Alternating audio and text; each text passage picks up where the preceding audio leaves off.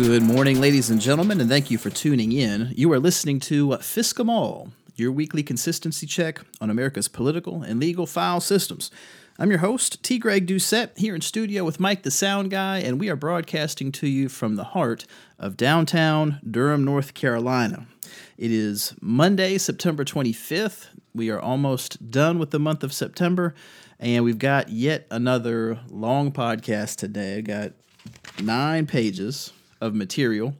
Luckily, it's not as many stories, so it's there's a little bit more court stuff that I've got to excerpt, and we're covering Law 140 again this week. We will be talking about First Amendment retaliation by government employees.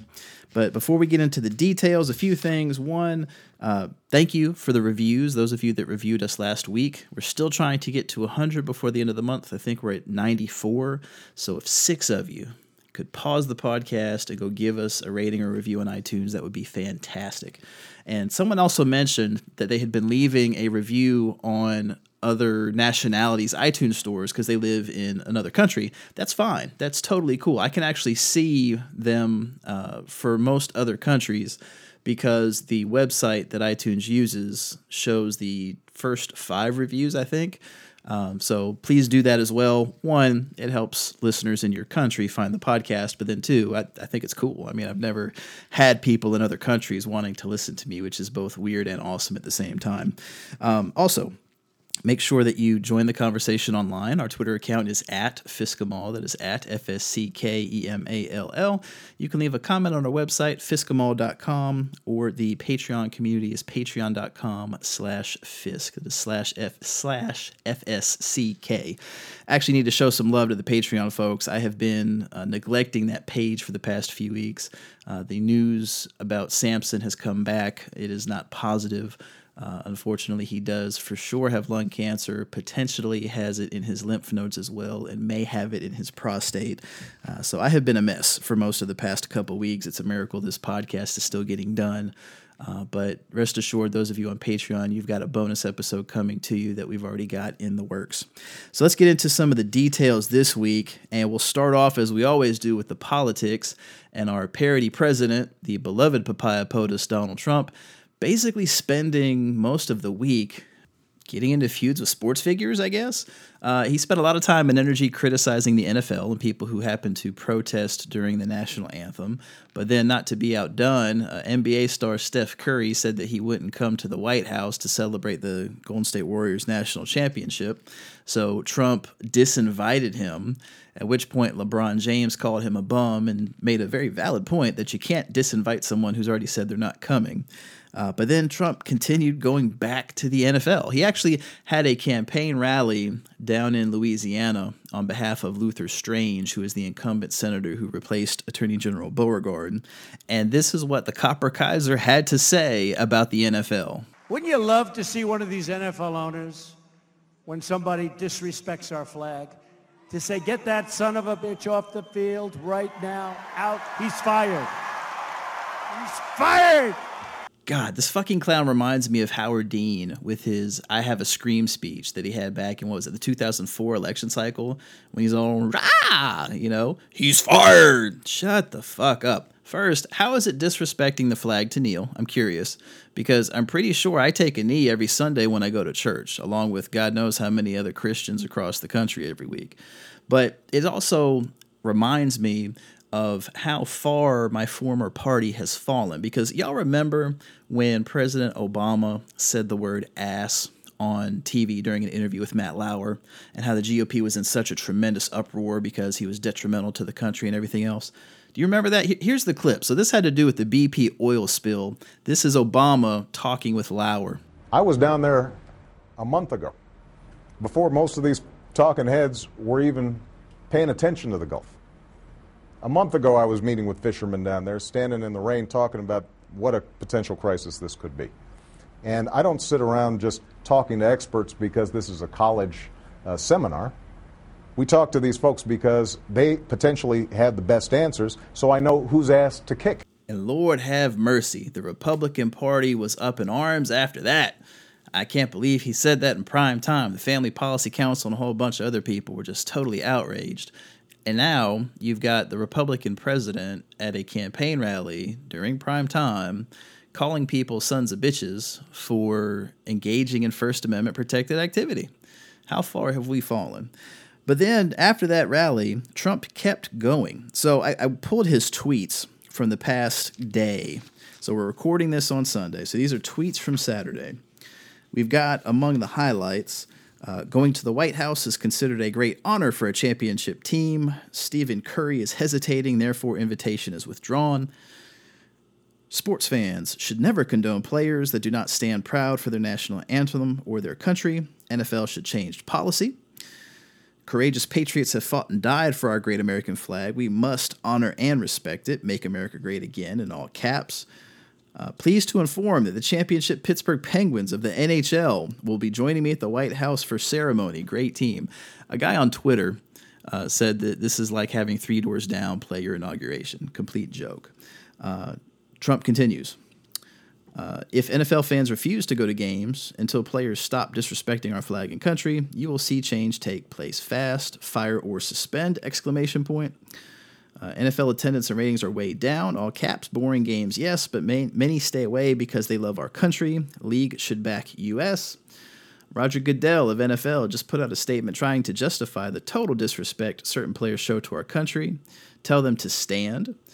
If a player wants the privilege of making millions of dollars in the NFL or other leagues, he or she should not be allowed to disrespect our great American flag or country and should stand for the national anthem. If not, you're fired. All caps. Find something else to do. It's a little creepy to me that a supposed Republican is saying that in order for you to make money in the private sector, you have to give deference to the state. That is not how it's supposed to work, guys. I'm sorry. So anyhow, I did a tally. So if you look at all of the Apricot Authoritarian's tweets from the past day, he had one of random shit where he tweeted about his wife that is only there when he needs her for a photo op. He had two on healthcare, one attacking Republican Senator John McCain, another attacking the Republican senators in Alaska, Maine, and Kentucky. Three were on foreign policy. There was one on Iran, one on North Korea, and one on his Muslim ban. And then there were 12, yes, 2/3 of all of his tweets on sports. One on the NBA, one on the NHL, and 10 on football. And it's interesting because there's a running meme online that for every thing that Donald Trump comments on, he's got a prior tweet saying the exact opposite. And folks actually dug up a tweet of his from 2013 when Trump said, quote, "The president should not be telling the Washington Redskins to change their name. Our country has far bigger problems. Focus on them, not nonsense." We do have bigger problems, Mr. President. You're doing what we call majoring in minor events. You should be majoring in major events because you're supposedly the leader of the free world. You're the president of the United States. You might want to act like it. But the reason he doesn't is because the fact is Donald Trump is a racist. The Kimchi Klansman is a racist. There's no real avoiding that reality now because just look at who he's chosen to criticize. He's criticized Steph Curry, who's black. He's criticized the NFL players, who are also black. Criticized Jemele Hill over at ESPN. She's black. Criticized Ken Frazier, the CEO of Merck. So he was one of several CEOs that left Trump's little CEO council.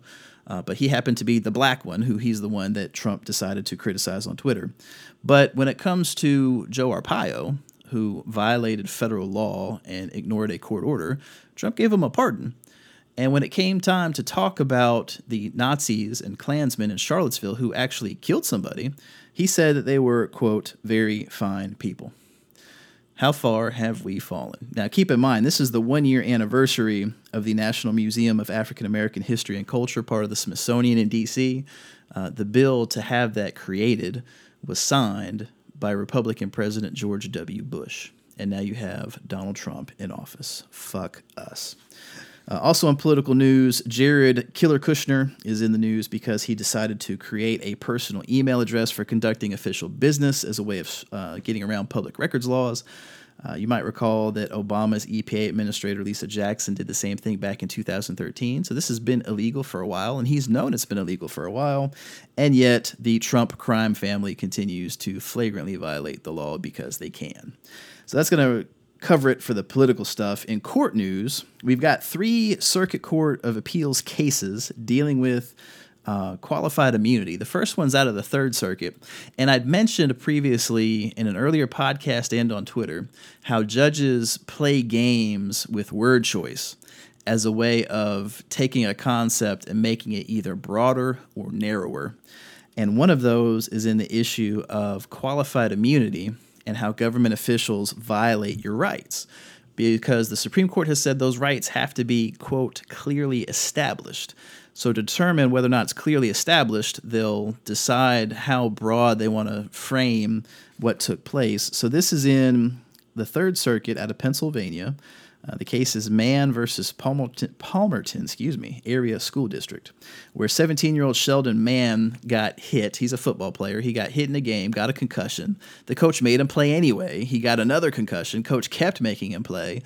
He's ended up with a traumatic brain injury. So the family filed suit, and the court has said that they don't get any money because the right isn't clearly established. That was violated. And the court says, quote, "We agree with the district court's conclusions pertaining to the claims against the football coach, while Kowiak's alleged conduct," that's the coach, by the way, "if proven at trial, would be sufficient to support a jury verdict in favor of Mann on his state-created danger claim. But the right in question," listen to this because this is elaborate, "the right in question to be free from deliberate exposure to a traumatic brain injury after exhibiting signs of a concussion in the context of a violent contact sport was not clearly established in 2011. You see how many elements the judge has put in there? A right to be free, there's 1. From deliberate, there's 2. Exposure, there's 3. To a traumatic brain injury, that's 4. After exhibiting signs of a concussion, that's 5. In the context of a violent contact sport, that's 6. Judges put 6 elements to make this right so infinitesimally small that you'll almost never have a situation where any family could ever get any kind of redress for that. When you've got a grown man, government employee, forcing a kid to keep playing football when he's got a concussion, it's fucking ridiculous.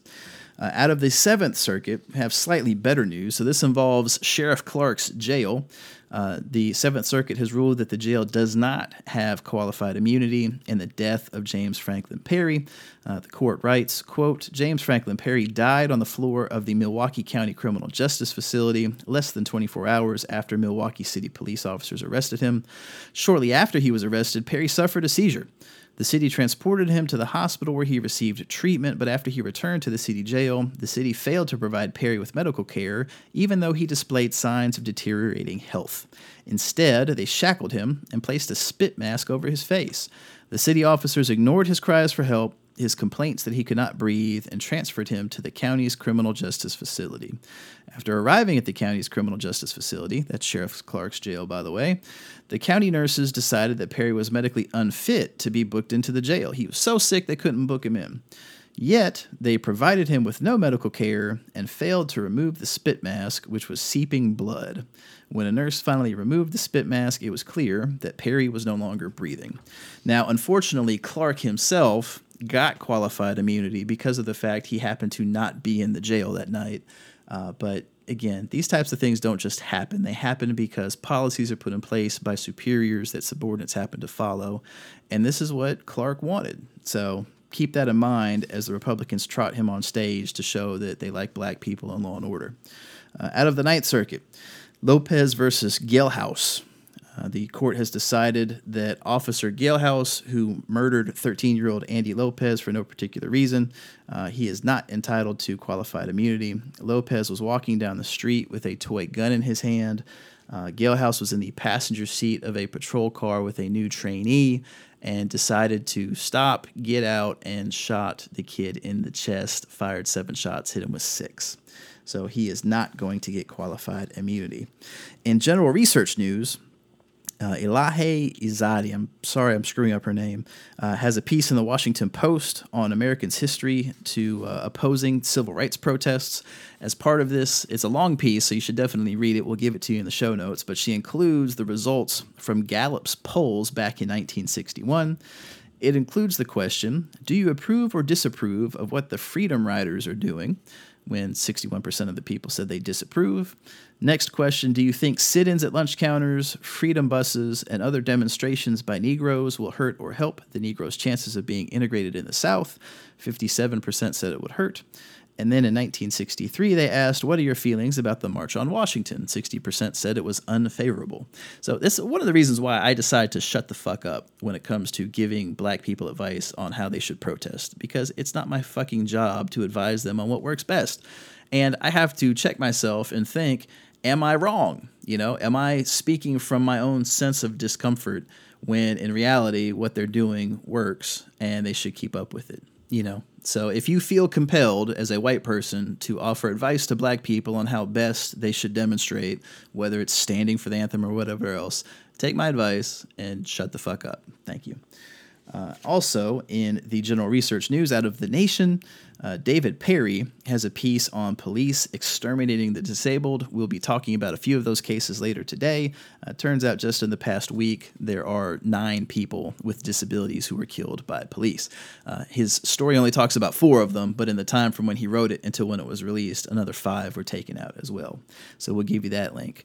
Out of The Hill, the Inspector General's Office for Customs and Border Patrol discovered these guys are basically running their own security details. So here's a quote from the story, quote, an internal Homeland Security Department review has found Immigration and Border Patrol executives diverted agents, money, and government vehicles to create their own personal security details without any legislative authority or proof of safety risks.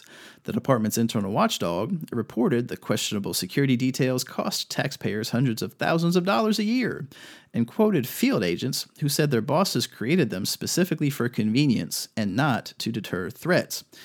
Immigration and Customs Enforcement and Customs and Border Patrol have created their own internal authorizations for executive protection details, staffed them, and funded them without clear legal authority, the report released Thursday evening said. Because these security details incur substantial monetary and personnel costs, provide transportation and logistical services not necessarily tied to any demonstrated security concern, and are often authorized by those receiving the services, these details give the appearance to some observers of being more related to executive convenience and status than protection. So that is your federal government keeping our border safe. So what do you think they're going to do after they have the wall? Out of Gizmodo, FBI lets their informants run amok. Every year, the FBI has to report data on how many times they give informants permission to break the law.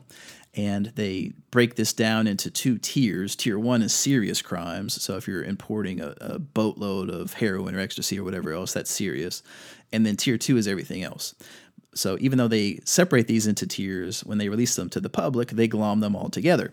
Well, your Attorney General, Beauregard, and his staff are idiots. So this particular year, they forgot to report the Tier 2 data.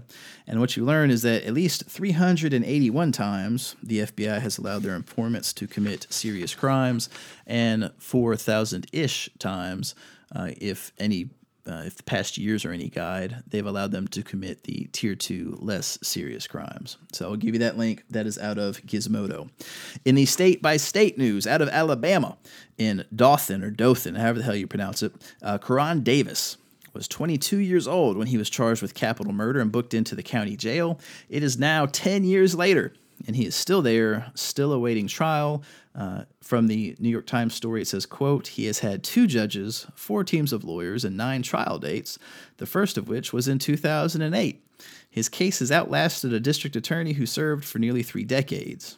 It defies any common understanding of the right to a speedy trial. Man, that's a fucking understatement.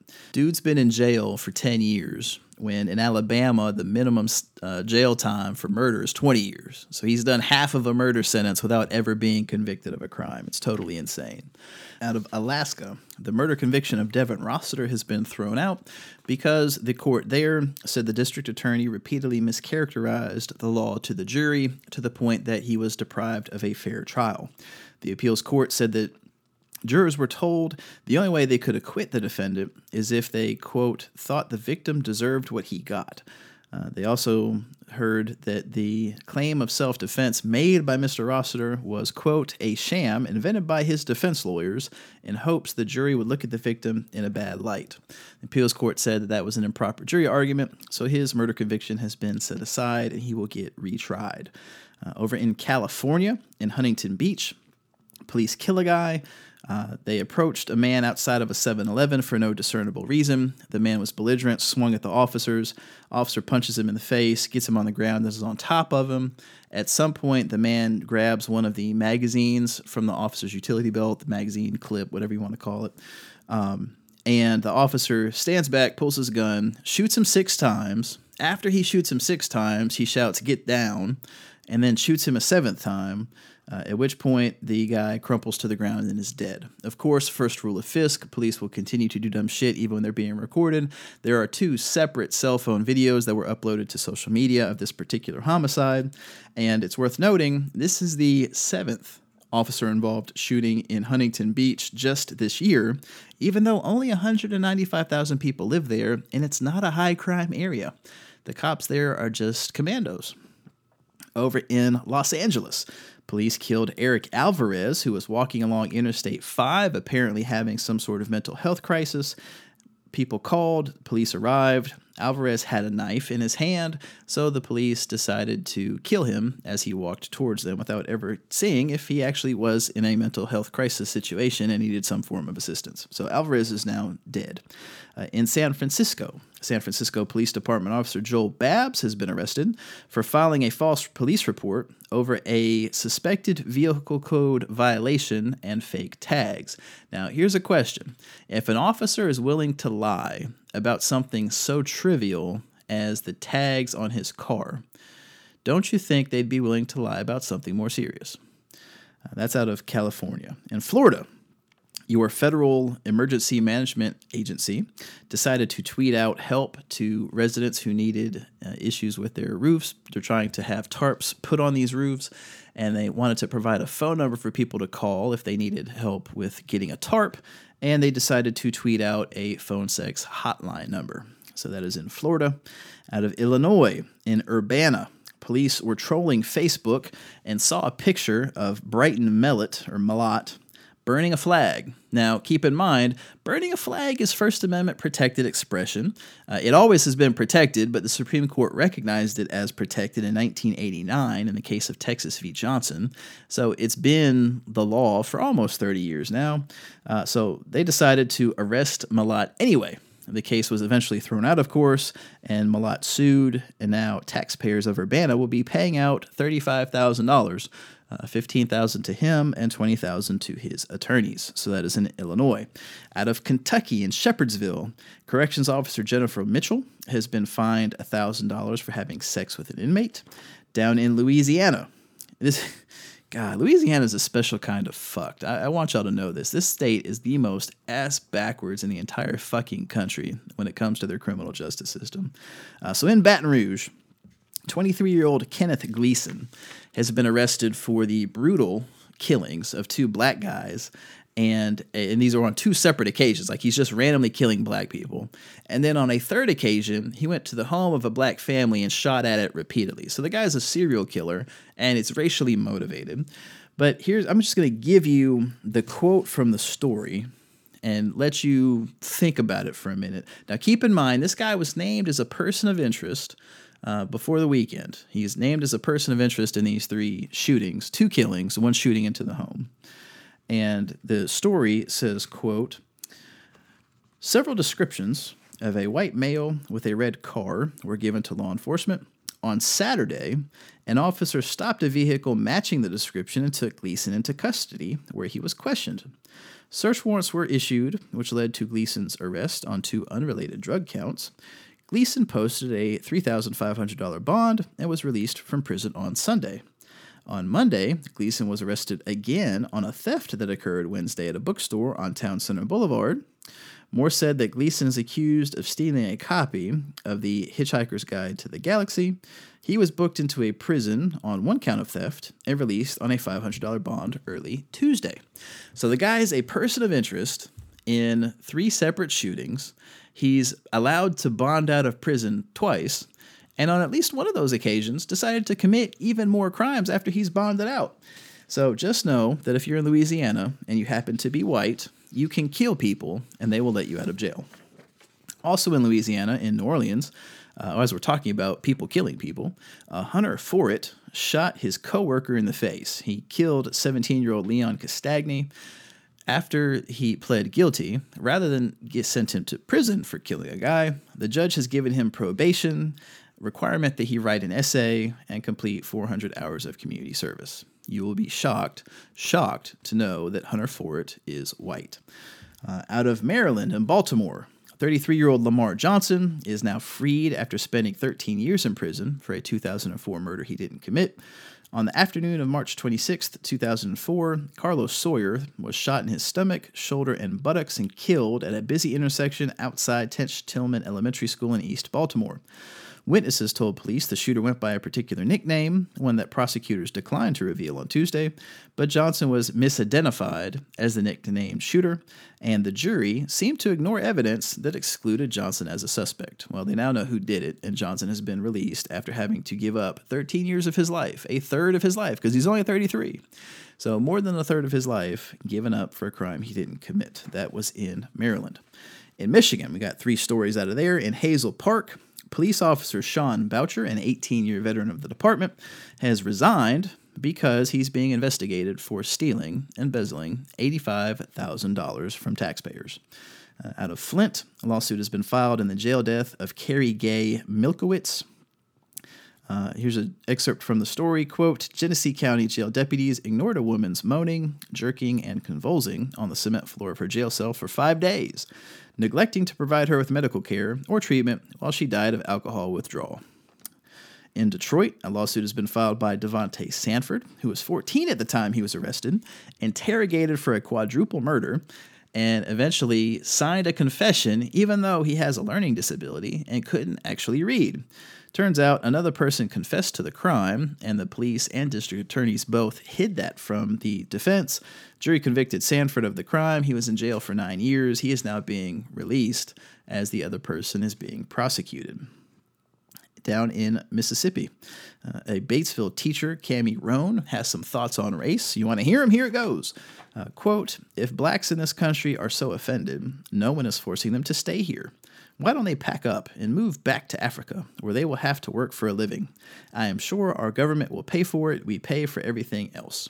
So again, when we talk about institutionalized racism, this is the type of shit we're talking about. How many black kids do you think have gone through her classrooms, have had to deal with her racist views that she tries to keep hidden from the public until she slips up and posts it on Facebook? And of course, Roan does what all these people do nowadays. She swears that she has been hacked, saying, quote, if anyone knows me, I post about cows, recipes, and home improvements, not racism. Well, yeah, because you slipped up and actually did it this time. Hacking is not as commonplace as people think. It happens, but people aren't picking random teachers' Facebook accounts in Batesville, Mississippi, choosing to hack into your account and then posting racist bullshit. That's just not what hackers do. They want your credit card numbers and your personal identifying information and a bunch of other shit. So that's in Mississippi. Out of Missouri, St. Louis has been a festive clusterfuck. Remember last week we talked about the acquittal of Jason Stockley, the killer cop that was exonerated by a judge out there in the protest that ensued. Well, the St. Louis Police Department has decided that if you happen to be at those protests, doesn't matter whether you're exercising your First Amendment right to speak or your First Amendment right to be a reporter, they are going to place you under arrest because they can. Police arrested journalist Mike Falk for reporting on the protests. From the story, quote, Falk was forcefully pushed to the ground by police officers and a police officer's boot was placed on his head. After his wrists were bound with zip ties, a police officer deliberately sprayed him in the face with pepper spray, mace, or some other stinging substance. At some point, an officer reviewed the contents of Falk's phone. Falk's bike had not been returned to him by Wednesday. He was held more than 13 hours in jail, even though an editor was at the jail 2 hours after his arrest to bail him out. Jail personnel lied to that editor by claiming Falk was still in transit, even though he was already at the jail. Inside the jail personnel denied Falk's repeated requests for medical attention. Falk was issued a municipal court summons, charging him with failure to disperse, and he was released on $50 bail. He returned to the newsroom limping, knees bloodied, and pepper spray still on his skin. So not only did they arrest a reporter, but they've also managed to arrest... Actually, you know what? Hold on. Before I tell you who they managed to arrest, I'm just going to keep reading the story. On Friday, Mayor Lyda Krewson asked the director of public safety to investigate how... this particular person, became bloodied during his arrest Sunday when he was mistaken. There's no way for me to get around this.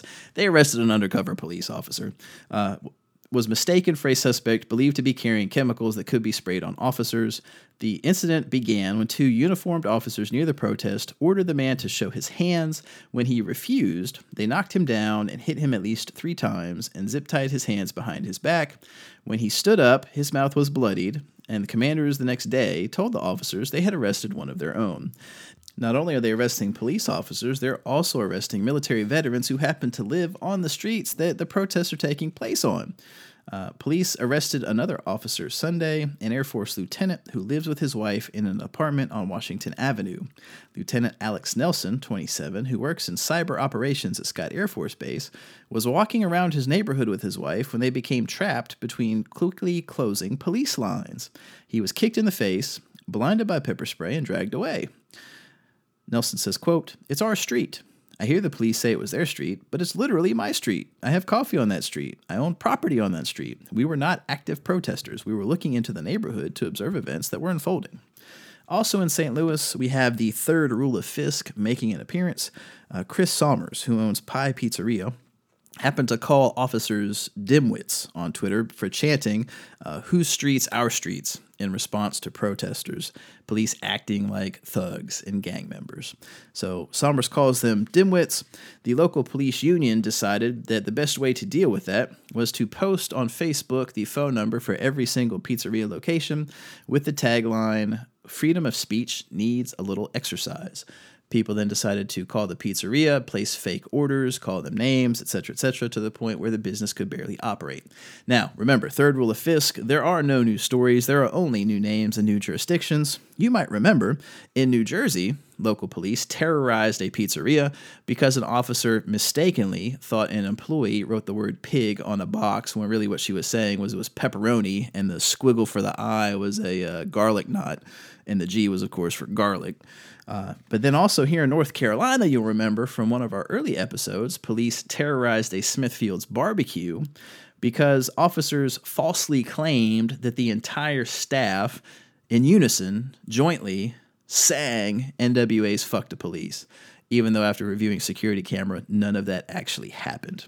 So that is in Missouri. Out of New York, on Long Island, 36-year-old restaurant worker Walter Perez has been tased to death by the New York Police Department. He was apparently high on something, and police were called, and rather than get him medical attention or anything like that, they just tased him until his heart stopped. So Perez is now dead.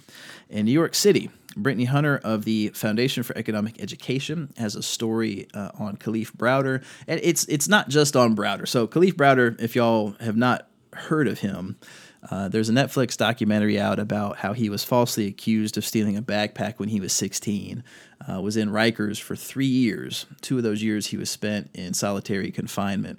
And even though the case against him was dropped, he ended up killing himself not too long after he was released because being in solitary is a traumatic experience and he couldn't deal with it. So Ms. Hunter has a lengthy piece on the fee.org website on how the justice system killed him, essentially, and does that with thousands of other people every single day all across the country. So that's out of New York. Out of North Carolina, as we're dealing with the topic of people that are being released 3 years later, Sean Leroy Butler has been in jail since he was 16 because he was charged with a crime, spent his 17th, 18th, and 19th birthdays in an orange jumpsuit for the killing of 18-year-old Raekwon Smith in 2014, was looking at a potential life sentence without parole when, at 1 p.m. on Tuesday, as jury selection was paused for lunch, the district attorney's office decided they were going to dismiss everything because new evidence raised doubt about Butler's guilt. So this is the part I don't get. You know, kudos to the DA for dismissing the case when he realized he had the wrong guy. That's great. But how are you getting new evidence about a case 3 years later Shouldn't you already have all of this thoroughly investigated if you're going to go to trial? That's just me. I don't know. I realize that I don't work on the prosecution side of a murder, but when it comes to defense work, I mean, I expect to have all the state's evidence by the time it hits trial, and if you've got evidence that's quote-unquote new, I'd expect you to have it more than right as we're doing jury selection. So that's out of North Carolina. In Oklahoma, we got two stories out of Oklahoma City. The story of the week is Oklahoma City police summarily executing 35-year-old Magdiel Sanchez. He was sitting on his porch when police approached because they wanted to talk with his dad.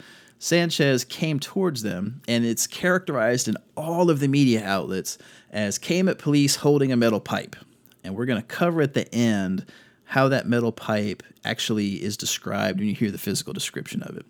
So, came at police, and as he's approaching them, neighbors are shouting, "He can't hear you," because it turns out Sanchez is deaf. Well, one officer grabbed his taser and shot him. The other officer grabbed his gun and shot him. So on Tuesday, around 8:15 p.m., Sanchez was shot dead. And of course, bystanders happened to see all of this going on. Turns out Sanchez was not in the car at the time of the hit and run that was being investigated, had no criminal history, but he's now dead anyway. And this is how the pipe is described. It is a 2-foot-long metal pipe wrapped in some type of material with a small leather loop on the end of it. Now, if you happen to have elderly parents or grandparents, or you have any issues yourself, you may recognize that description as a walking stick that you use for walking. So the deaf guy with the walking stick was shot dead because that's how police decided to deal with the situation. Also out of Oklahoma City police officer Weston Slater has been charged federally for concealing a federal crime. Turns out there was a multi-member carjacking ring where they would steal cars, transport them across state lines, and sell them to unsuspecting victims. Turns out this officer was friends with them and decided to help them out by looking into a police database to see if the cars were reported stolen, and if so, where. So he is currently being charged in federal court. That is Oklahoma. In Oregon, out of Hillsboro, this is the second story of the week that happened to pop up. 4 separate agents with Immigrations and Customs Enforcement decided to approach and attempt to detain Isidro Andrade Tafalla, who is a United States citizen. Basically, you have a bunch of plainclothes officers approach him. They come up to him and his wife, keep asking him for ID. Guy says, quote, "They never identified themselves, even when my wife and I kept asking who they were and why they wanted my information. I gave them my name. They said they had a picture of me, that I wasn't here legally, and when they showed my wife and I the picture, there was no resemblance, except we were both Hispanic. The woman had the photo on her cell phone." Well, it turns out, by the grace of God, multiple bystanders had their own cell phones and happened to record this whole situation, including a lawyer from the ACLU who was nearby leaving a protest at the courthouse. None of these agents identified themselves, and they just sporadically left after they realized that this guy was not who they thought he was. So what's frustrating with this, again, first rule of FISC, police will continue to do dumb shit even when they're being recorded. But this is the type of stuff the Bill of Rights was written to stop, to not have happen. You're minding your own business as an American citizen. You're randomly stopped by agents of the government. They're not identified. They don't give you their name. They don't have badges. They insist that you give them your identification. And then without explanation, they decide to leave. This is totally fucked up. This is not how our criminal justice system is supposed to work. So that's in Hillsboro. Out of Pennsylvania, in Pittsburgh, police arrested David Jones and Daniel Edelman, and it turns out they were caught on a bystander's video, beating the shit out of them in the process. From the story, quote, "The video shows an officer kneeling over Edelman, who is on his hands and knees, punching him repeatedly.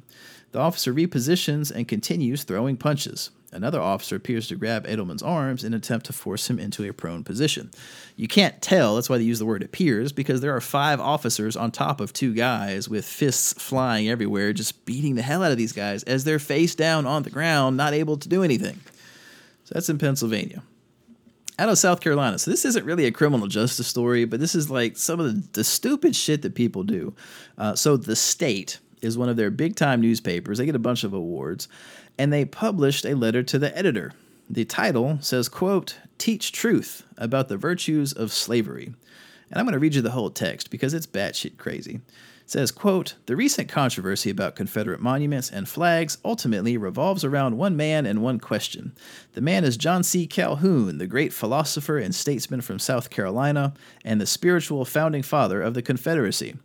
The question is, was Calhoun right or wrong when he argued from the 1830s until his death in 1850 that the South's Christian slavery was a positive good and a great good for both whites and blacks? If Calhoun was wrong, then there may be grounds for removing monuments and flags, but if Calhoun was right, the monuments and flags should stay and be multiplied. Blacks should be freed from oppressive racial integration so they can show the world how much they can do without white folk. The Southern states should seize their freedom and independence, and the North should beg the South's pardon for the war." Calhoun's views are unpopular today because, since 1865, the Yankee-imposed education system has taught all Americans that the South's Christian slavery was evil, and that everyone is equal. But unpopularity cannot make a truth untrue, and popularity cannot make error truth. Here's another thing. There's no such fucking thing as Christian slavery, all right? And positive good, a great good, what the fuck? Dude, you're fucking nutty. This guy is nutty. So the state published this, and then the next day ran an editorial saying, oh, we published it as a study. We were going to see how people reacted, whether they were mad at the guy who had the views or mad at the paper for publishing it. Come on. There's a lot of ways to prove that white nationalists still exist without giving them a platform. All you have to do is go to a Trump fundraiser or a campaign rally or a White House press briefing. They're out there. So that was out of the state in South Carolina. They got their headlines. They got to go viral. Good for them, but it's fucking stupid. In South Dakota, out of Box Elder, a House legislator and Republican Majority Whip Lynn DeSanto posted a meme on Facebook, and I've mentioned this before, the All Lives Splatter meme. It's a bunch of people being run over by a car and says, "All lives splatter, nobody cares about your protests, keep your ass out of the road." DeSanto reposted that on Facebook, with the addition, quote, "I think this is a movement we can all support. Glad to know that Republican legislators in South Dakota embrace vehicular homicide." Out of Texas, Michael Barajas of the Texas Observer has a lengthy piece noting how the body cam law that Texas has implemented allows police to review all footage from all officers relating to any incident where any officer has to give a statement. So basically, you get to see all the evidence, you get to get your lies straight, coordinate everything before you have to actually speak on the record. So that's out of Texas. One bright spot, though, there is a story that says that the prisons have stopped using solitary confinement for punishment purposes starting September 1st. So we'll give you that story as well. They still use it for what they call it administrative segregation, but solitary confinement. They still use it to separate gang members and when someone is a safety threat, but they no longer use it to punish you for any kind of infraction. In Utah, we've talked several times now about Detective Jeff Payne. He was the guy who arrested nurse Alex Wubbles when she told him that she couldn't let him draw blood from a victim of a car accident unless he had a warrant. Turns out this guy's got a record, including a severe and persistent charge for sexual harassment. There are other things in there as well, but to have severe and persistent sexual harassment on your record, that's usually a red flag. Kind of disturbing this guy was still on the job. Out of Washington, in Whidbey, police have killed 37-year-old naval officer Nicholas Perkins. Perkins called 911 saying he was planning to kill himself and, quote, "I'm done, I'm ready to die." So the Whidbey police said challenge accepted and decided to blow him away themselves. Again, third rule of Fisk, there are no new stories, only new names and new jurisdictions. Also, the Washington Supreme Court, I meant to mention this during the court news, the Washington Supreme Court has upheld the conviction of 17-year-old Eric Gray. Basically, this kid took a dick pic and sent it to a girl. She reported it to police. The police charged him with distributing child pornography. Now, I want you to think about that for a minute, because the entire purpose of child pornography laws are to stop kids from being exploited. They don't want kids to have their lives ruined because some adult somewhere takes pictures of them and they end up on the internet forever. So essentially, what the Supreme Court has said is that they're going to ruin a kid's life using a law designed to stop ruining kids' lives. He's consensually exploited himself. It is one of the dumbest fucking ideas that I've heard from a court, and we've heard a lot of dumb stuff on this particular podcast.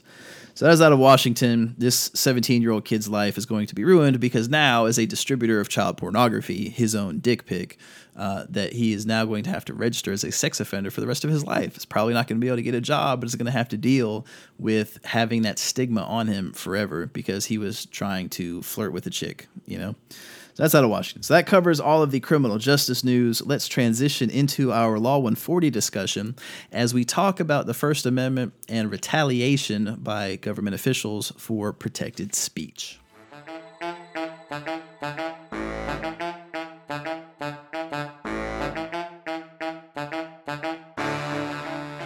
Now, with Ghouta Gaddafi's comments about the NFL all week, a lot of folks have asked me whether or not what he is doing is legal. And that's a complex question that can't really be answered because, bear in mind, the president can't be criminally prosecuted while he's president.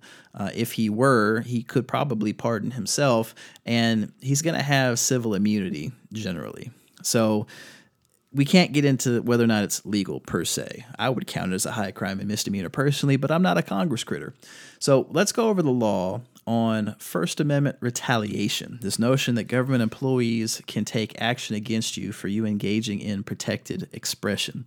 Before we get into that, bear in mind we've talked about the First Amendment on several of our other podcasts, and I want you to listen to those when you're done here to kind of give you a flavor of what we've covered so I don't end up repeating myself. Episode 23, just a few weeks back, that one was titled A Story of the Week Every Day. We talked about incitement. Back in episode 17, that was Thank God for Social Media. We talked about defamation of public figures. A couple weeks before that, Government by Clown Show, we talked about defamation by government figures. And then a few weeks before that, in Leaker, Liar, Crony, Sly, we talked about Trump's Twitter account and time, place, manner restrictions on First Amendment speech and forums and that sort of thing. So the question of whether or not the government can retaliate against you for First Amendment expression is a complex thing that doesn't make a whole lot of sense. The Supreme Court cases on it have been fiercely contested, a lot of close votes. But the gist of it is that first you have to decide whether or not someone is a public employee, a contractor working with the government, or a private employee. That separates out their rights. So for the public employees, the main case that's still good law today is Pickering versus the Board of Education, what's called Pickering balancing. And the court there, the case involved a teacher who had been fired. And the question was whether or not the government could fire a teacher for his expression. And what the court said was that, quote, the interests of the employee as a citizen in commenting on matters of public concern have to be balanced against the interest of the state as an employer in promoting the efficiency of the public services it performs through its employees. So this is a balancing test between your rights, that some of which you get to keep, but they have to be weighed against the government's rights to actually do its job as the government. So what is a matter of public concern?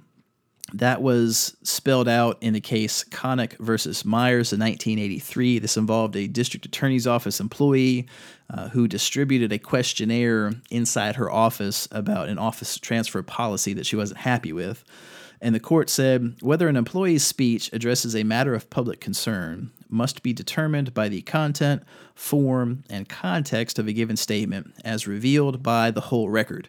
And what the court said there was that because she was talking about an internal policy and it only went among other employees, it was not a matter of public concern. Her being fired for distributing that survey was fine. In Garcetti versus Ceballos in 2006, this is a 5-4 decision. This was a question of whether or not an employee in the Los Angeles District Attorney's Office could be fired because he went to his boss and said, hey, boss, the sheriff here has misrepresented the facts in the affidavit he submitted for a search warrant. The boss didn't care. They kept prosecuting the guy anyway. So this employee went to the defense and agreed to help them out to try and have the case tossed, and he was fired for that. And the court said, quote, we hold that when public employees make statements pursuant to their official duties, the employees are not speaking as citizens for First Amendment purposes, and the Constitution does not insulate their communications from employer discipline.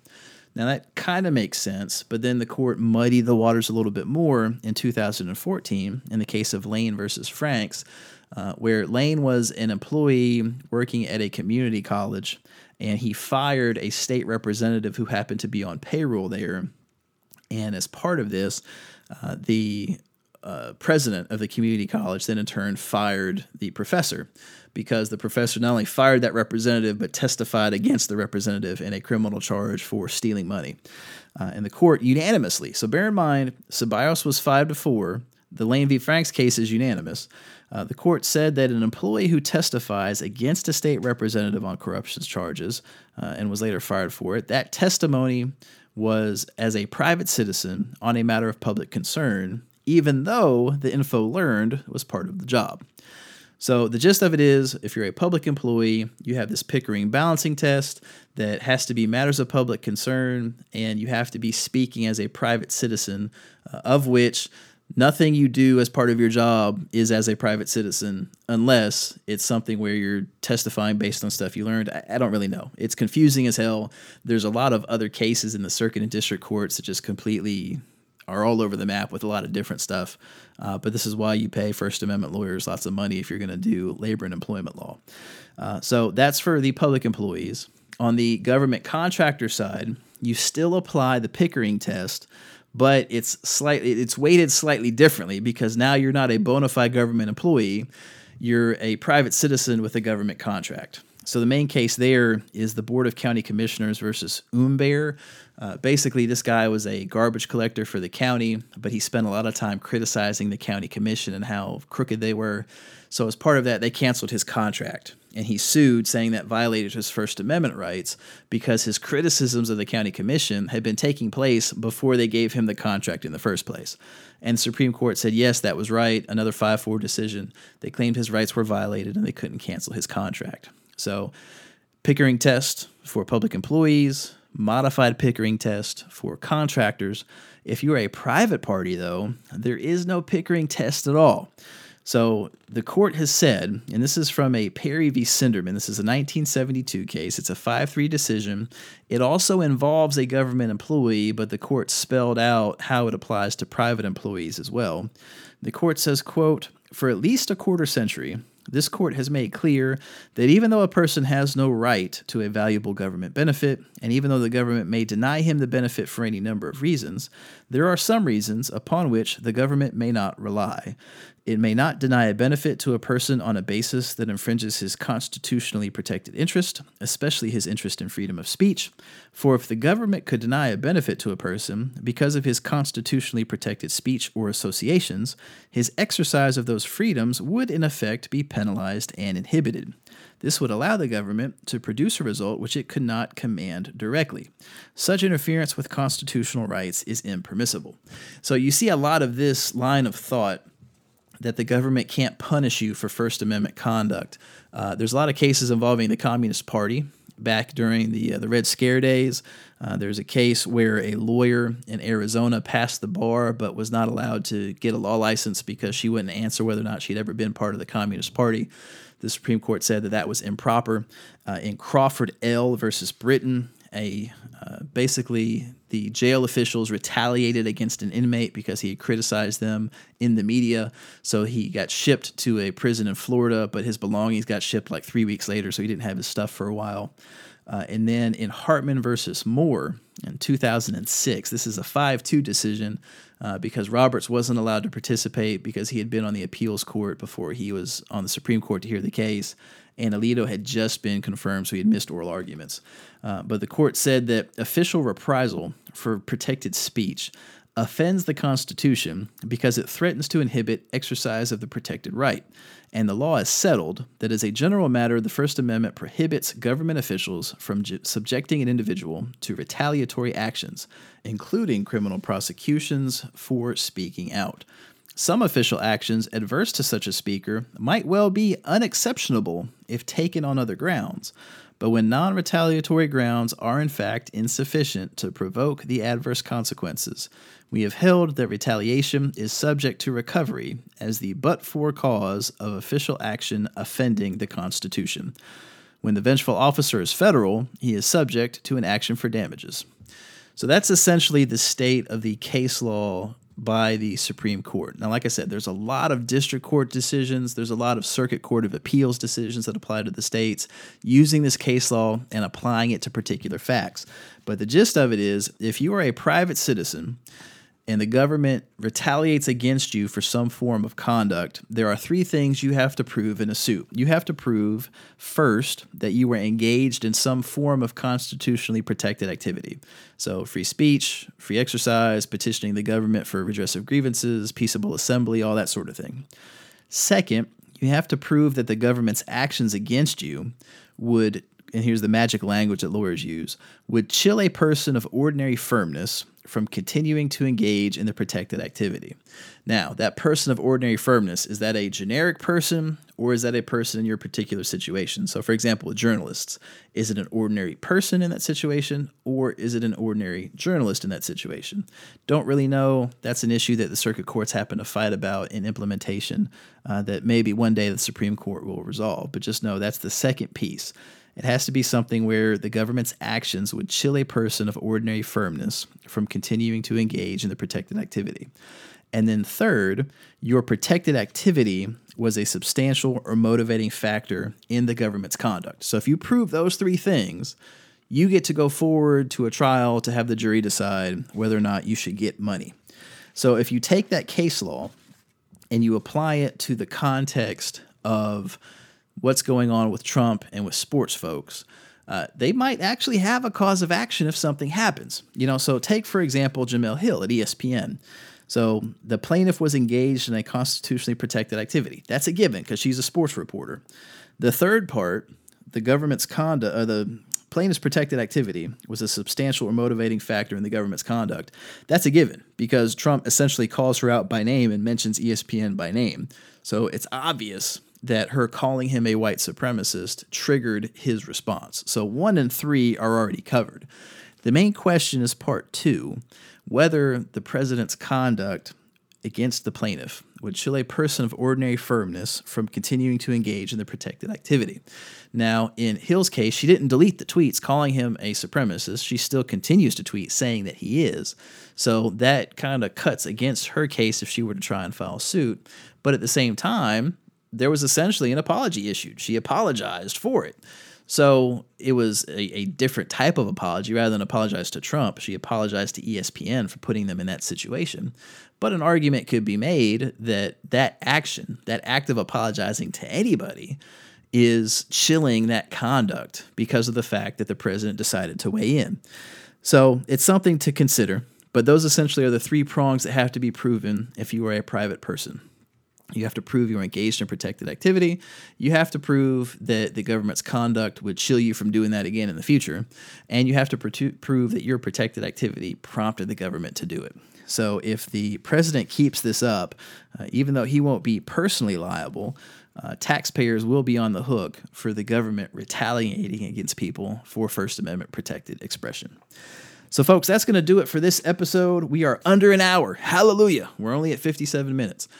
So thank you for tuning in. I appreciate it. Again, please make sure to join the conversation online. We are on Twitter at Fiscamall. That is at FSCKEMALL. You can follow us on our website, fiscamall.com. Leave us a comment, write us a review, give us a rating, and all of that happy, fun stuff. On behalf of myself, Mike, the sound guy, and Samson, thank you all for listening. Have a blessed week, and I'll talk to you next Monday.